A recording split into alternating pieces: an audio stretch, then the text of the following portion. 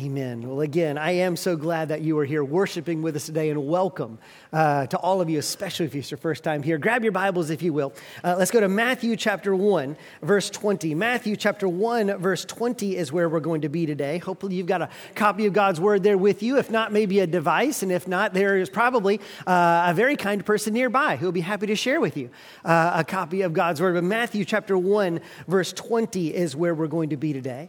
As we finish out our Advent series, we've been talking about being a weary world that gets to rejoice because of the coming of Jesus Christ. And every single week, as we've been walking through our Advent weeks, we've been finding reasons for joy. When Jesus Christ comes to us, it is not simply a ritual. It's not simply something to mark the time with. It brings joy to our life. And every week we found a reason for joy, and we're going to find that here as well in Matthew chapter 1, verse 20 and 21 in just a moment. While you guys are turning there, listen, I don't know what sector of the internet you live in, but there is an entire wing of YouTube that is dedicated to reaction videos. Have you ever seen these? You probably have, because they've been around for a really long time. This is not a new thing. For well over a decade, people have been posting reaction videos. These are not videos of something cool or interesting. These are videos of people reacting to something cool or interesting.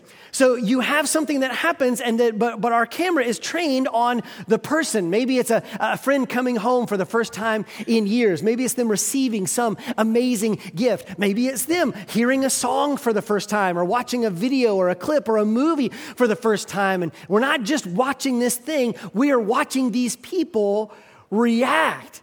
And clearly we are all interested because there are millions of these videos on YouTube and they get millions of views. We keep watching. There's something interesting about watching people overreact. To see people get scared or overjoyed or cry in happiness. I mean, there's just something amazing about watching people have these incredible reactions. You can go home today and see whatever kind of reaction you want to see. And they really are a lot of fun, but as I watch some of these videos, what I instantly recognize is that this is clearly not all the footage that they got. This is not like the first take where they get this amazing reaction, because you and I know sometimes in life, people have these incredible reactions, but sometimes they don't. You ever had that happen? You planned this huge gift, you handed it to somebody, and you had the video rolling to record your reaction video. And you know what they said? Thanks. That's it. That's all you got. I didn't get no likes on YouTube. Listen, that's not an amazing video. You don't get this amazing reaction. And sometimes that's the way it is. You would think that some people would just react. They would have this huge expression, but sometimes they don't. And why is that? Why is it that sometimes we overreact and sometimes we don't react at all? It can't just be personality. Like, why is it? And look, I'm sure there's a bunch of different reasons, but one of the reasons has to be that maybe we didn't just realize how great the gift was. We didn't understand the value of what was given. We didn't really understand what was happening in front of us. We didn't realize how rare this thing was that we were seeing or that we got to experience. And so our reaction is kind of muted because we just didn't understand. And look, that's important for us, whether you love YouTube or not, when it comes to Christmas, because our joy is at stake. We've been saying this entire season that the Lord comes to bring us joy. And for some of us, we have been living in that joy. But for others of us, maybe we haven't. Or maybe you find that hard. Or maybe you find it almost impossible to experience joy at Christmas. Could it be that we don't fully understand the magnitude of what is being given to us? And so yet again, we want to look to Scripture to see how he points us towards this joy. So look at Matthew chapter 1 in verses 20 and 21. We're at the very beginning of the Christmas narrative. We learned last week about Mary. Mary was told by an angel that she was going to bear the very Son of God. That was startling to her, as you might imagine. But it was also a little bit confusing to her engaged, to soon-to-be husband, Joseph, who's now trying to figure out what to do with his suddenly pregnant fiancée.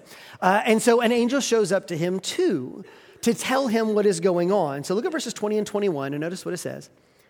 It says, but as Joseph considered these things, behold, an angel of the Lord appeared to him in a dream, saying, Joseph, son of David, do not fear to take Mary as your wife, for that which is conceived in her is from the Holy Spirit. She will bear a son, and you shall call his name Jesus, for he will save his people from their sins. Let's stop right there. Look, if you don't have that underlined in your text, I would absolutely underline that verse. And that last line, verse 21, is really where we want to center this morning, because here we see the purpose of Jesus coming, the reason he is here. He tells us very simply, he's going to save his people from their sins.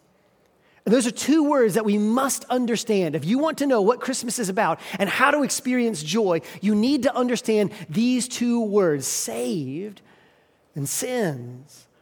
What does that mean for us? Well, let's look at the first word of save. What are we being saved from? If we're being saved, we're in trouble. But why? Why are we in trouble? What is the big problem that we're dealing with? All of us have an answer to that question, by the way. In fact, let's find out what it is. I want you to imagine that I could give you godlike powers for 1 minute. For 1 minute, you get godlike powers, and I say, you get to save the world. You got 1 minute to do so. What would you do? If you had godlike powers and you could save the world, you had 1 minute, what would you save the world from? Because there's a lot of candidates. You could save the world from war. You could give world peace. You could save the world from poverty. You could save the world from hunger. You could save the world from cancer. You could save the world from oppression. You could save the world from depression. There are all these different things that are plaguing hunger, that are plaguing humanity. What would you choose to say, I want to save the world?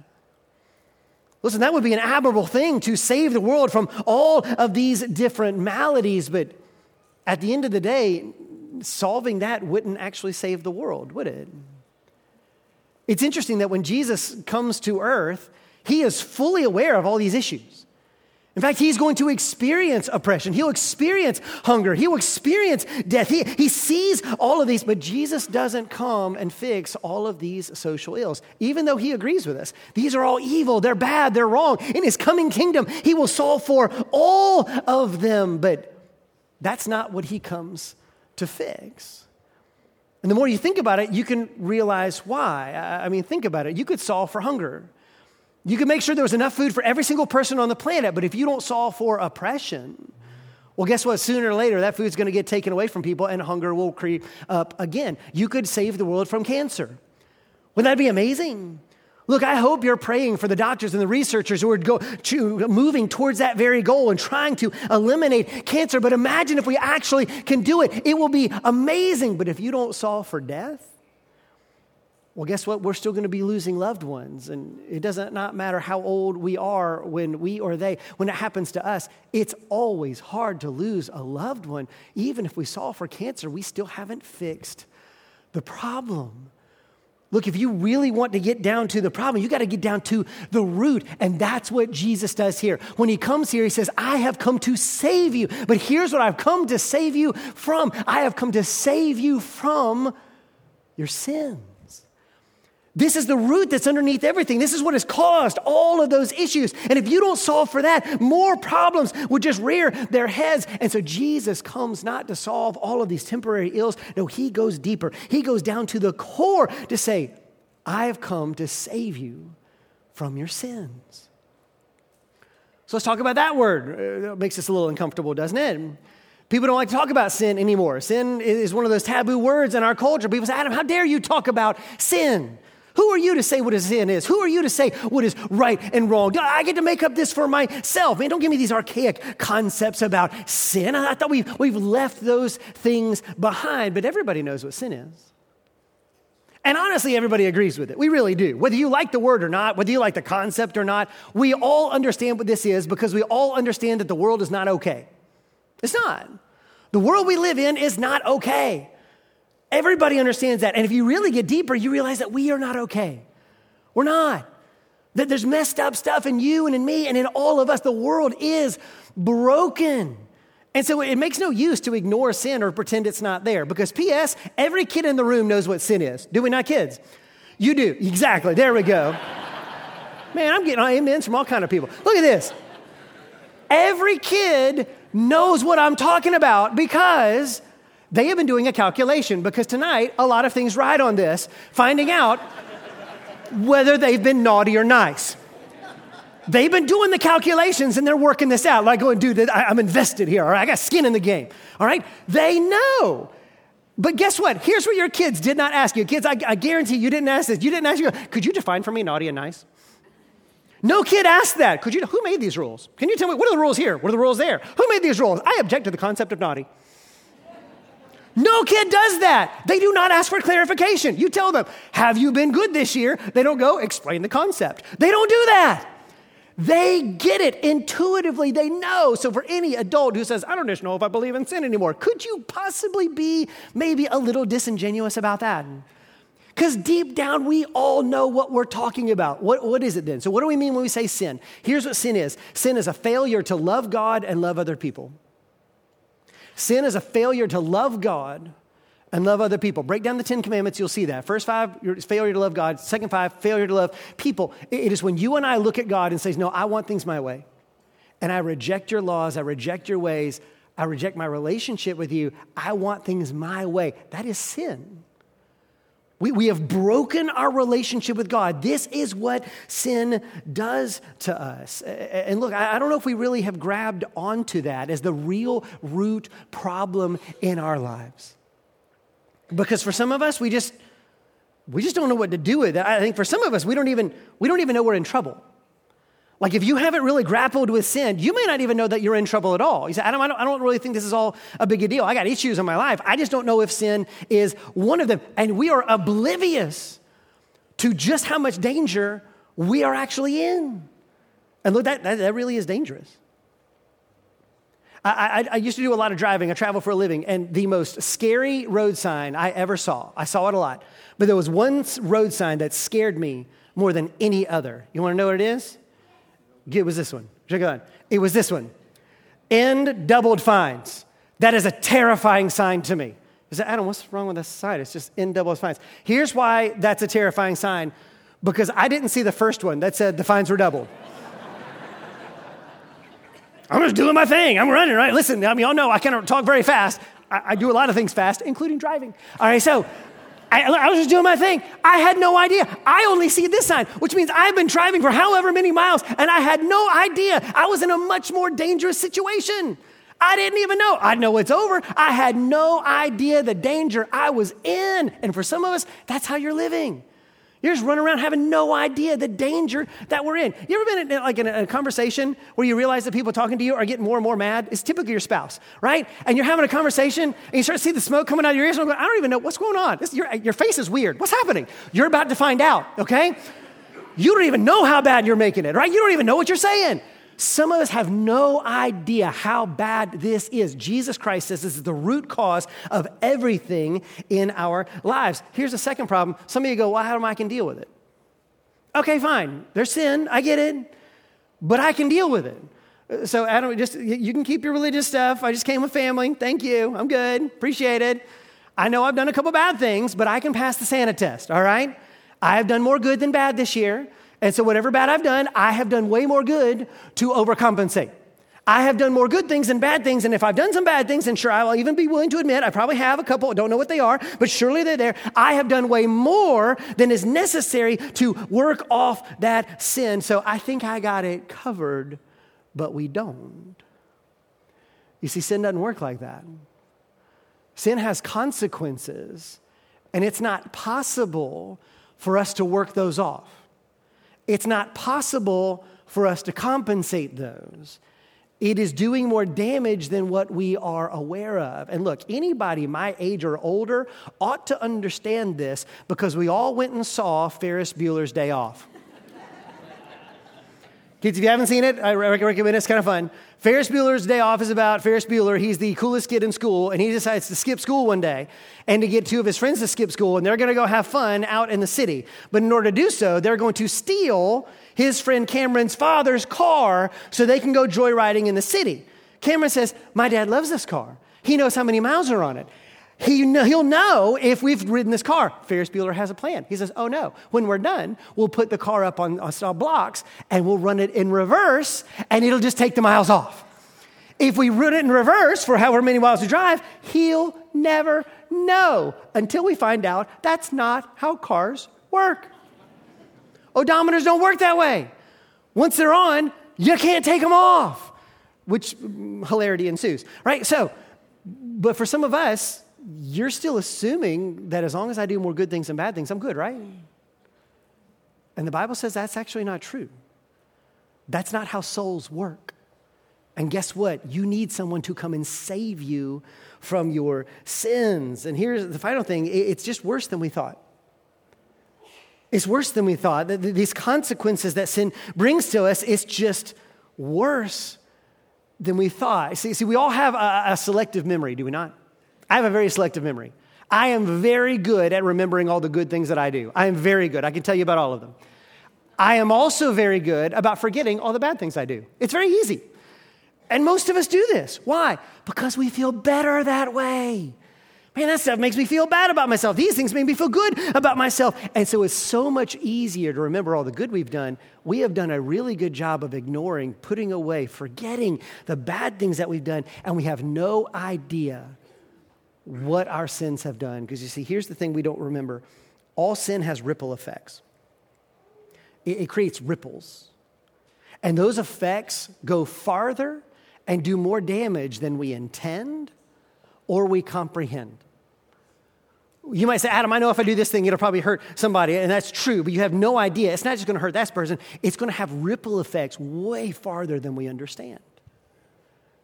That incident or that argument you had with somebody, guess what? You thought that was just going to hurt your spouse. You thought that was just going to hurt your kids. You had no idea it was going to hurt your entire family. It was going to hurt your friends. It was going to hurt the people you work with. It was going to hurt other people in your neighborhood. It was going to hurt people down through generations. You go, well, I didn't intend that. I didn't know that was going to happen. And yet it occurs anyway.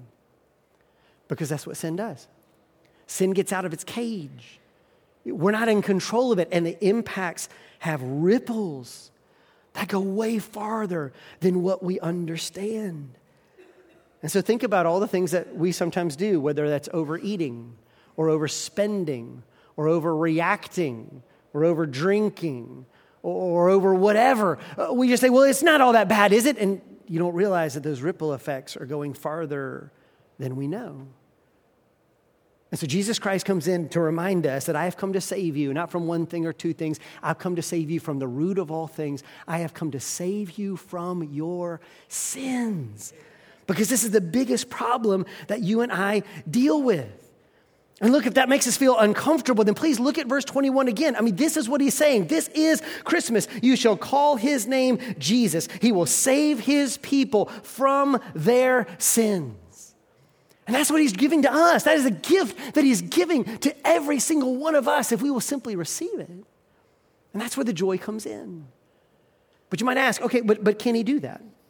Can Jesus actually save me from my sins? It's an honest question. And the answer comes at Christmas. The fact that Jesus Christ has been born into this world as one of us. We can't just jump ahead to the cross. We have to start here at the incarnation. It is essential to us because, listen, if you and I are going to be saved from our sins, it requires two things. Number one, it would require that somebody lived a perfect human life. It's never been done before.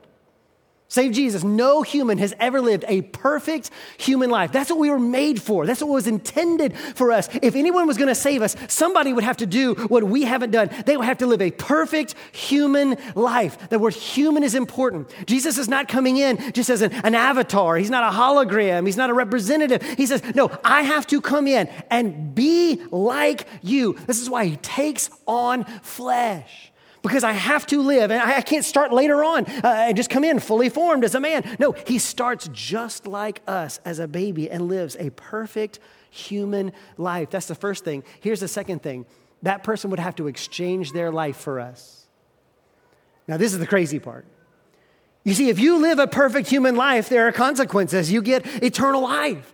You get all the blessings that come with honoring God and living in Christ and everything that was meant for us. You get all of these accolades. You would have to exchange everything you rightfully deserve and give it to the person you're trying to save. And then from that person, you would need to take everything that they deserved. And so here's what Jesus Christ does for us. He lives a perfect human life, and instead of taking the spoils of what he has done and going back home, he takes all that he rightfully deserves and he gives it to us. And then from us, do you know what he takes? All the penalty for our sin. All that you and I deserve, all of the wrath of God, all of those ripple effects and that we have rightfully earned for ourselves. Jesus Christ takes all of our punishment and just gives us all of his life. It is the worst trade in all of human history. Why would someone do that? That's a terrible trade. Why would he make that exchange? And it's very simple, because he loves you. That's the joy of Christmas. He loves you. He loves me, no matter who you are or where you've been. The Lord says, no, I have given this for you. And so look, we don't just start with the cross. We start here at Christmas. This is why Christmas brings us joy, because Jesus has come in the flesh. It opens up a door for him to truly save us from our sins. But then you get the biggest question. Okay, he can save me. But will he? I know he can save me, but will he? Because you might say, Adam, he might be willing to save you. He might be willing to save, a missionary. He might be willing to save people on staff, but I don't know if he would save the likes of me. And that makes sense. I hope that this is true for all of you. That if you got in trouble, there's people you could call. That if you found yourself in trouble, there's somebody you could call. You know that they would take your call and they would do what they can to help you. Maybe it's a best friend. Maybe it's your family and they kind of feel a little bit obligated to take care of you, right? It's somebody you've known. Maybe you did them a favor once and you know that they'll give you a favor. Maybe it's just somebody who likes you, but there's people you can call. Now, you know if you were in trouble, they would come and help you. I hope that that's true for you. But I bet you also have a separate list of people you would never call because you knew that they wouldn't help you. That if you found yourself in trouble, there's folks that you absolutely would not call because there was an incident. There's bad blood. There's history. There's good reason. And you said, man, if I gave that person a call and said, I'm in trouble, there is no way they'd come help me. And they'd have good reason to do so. There's no reason that person would help me. And I think for some of us, we kind of think God's in that category. Because when you and I finally come to grips with our sins, we have to realize something. There's been an incident. There's history. There's bad blood because we left him. And we rejected him. And we said no to him. We knew what he wanted and we did the opposite of that. Maybe you've been away for a while and you said, God probably doesn't want anything to do with me. Adam, I've done things that even I am ashamed of, and I don't want to talk to him about that. There's no way he wants anything to do with me. Adam, I've never really liked God. I've said evil things about him. I've purposely rejected him. There's no way he wants anything to do with me. And please look at verse 21. You will call his name Jesus, and he will come to save his people from their sins. Jesus doesn't come to save the righteous. He comes to save us. He doesn't come to save the squeaky clean. There aren't any. He comes to save us. That means for every single one of you, no matter who you are, where you've been, or what you've done, this is the joy of Christmas, is that Jesus Christ has come to save you and to save me. Not only can he save you, he will save you. This is why he came. If you will simply receive it. This is what brings the joy. This is what opens up the door for joy in realizing you can be forgiven. You can be accepted. You can be adopted. You can be changed. You can have the eternal life that Jesus Christ won by his own life. He offers it to you if you'll just take it. And if you still say, how do you know? Adam, you don't know me. You don't know what I've done, and you're right. How do you know? Well, that's the reason we're going to partake in communion in just a moment. Because you see, on the night before Jesus was crucified, he gathered his disciples together to have a meal. And he takes bread and he breaks it. And then listen to his words. He says, this is my body, my flesh. This is my body, and it's broken for you. And then he takes the cup, he pours wine into it, and he passes it around, and he says, this is my blood. It's going to be spilled out for you. It's the blood of a brand new covenant I am making with you. Did you see that? It's his flesh and blood. And the very next day, he proved that this was not a metaphor. He actually gives his body and his blood for us.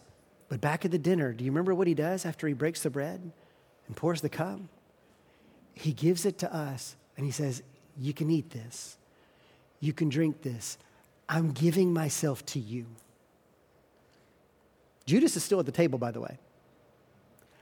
I'm giving myself to you. To all the sinners, to all the broken, I'm giving you myself, that you might be forgiven, that you might have life. And so when we come to this table and we partake of the bread and the cup, yet again, the Lord is inviting us to say, a reminder to say, I love you, I came for you, and though you are lost in your sins, you can be forgiven, you can be accepted, and you can have my eternal life if you'll just receive me.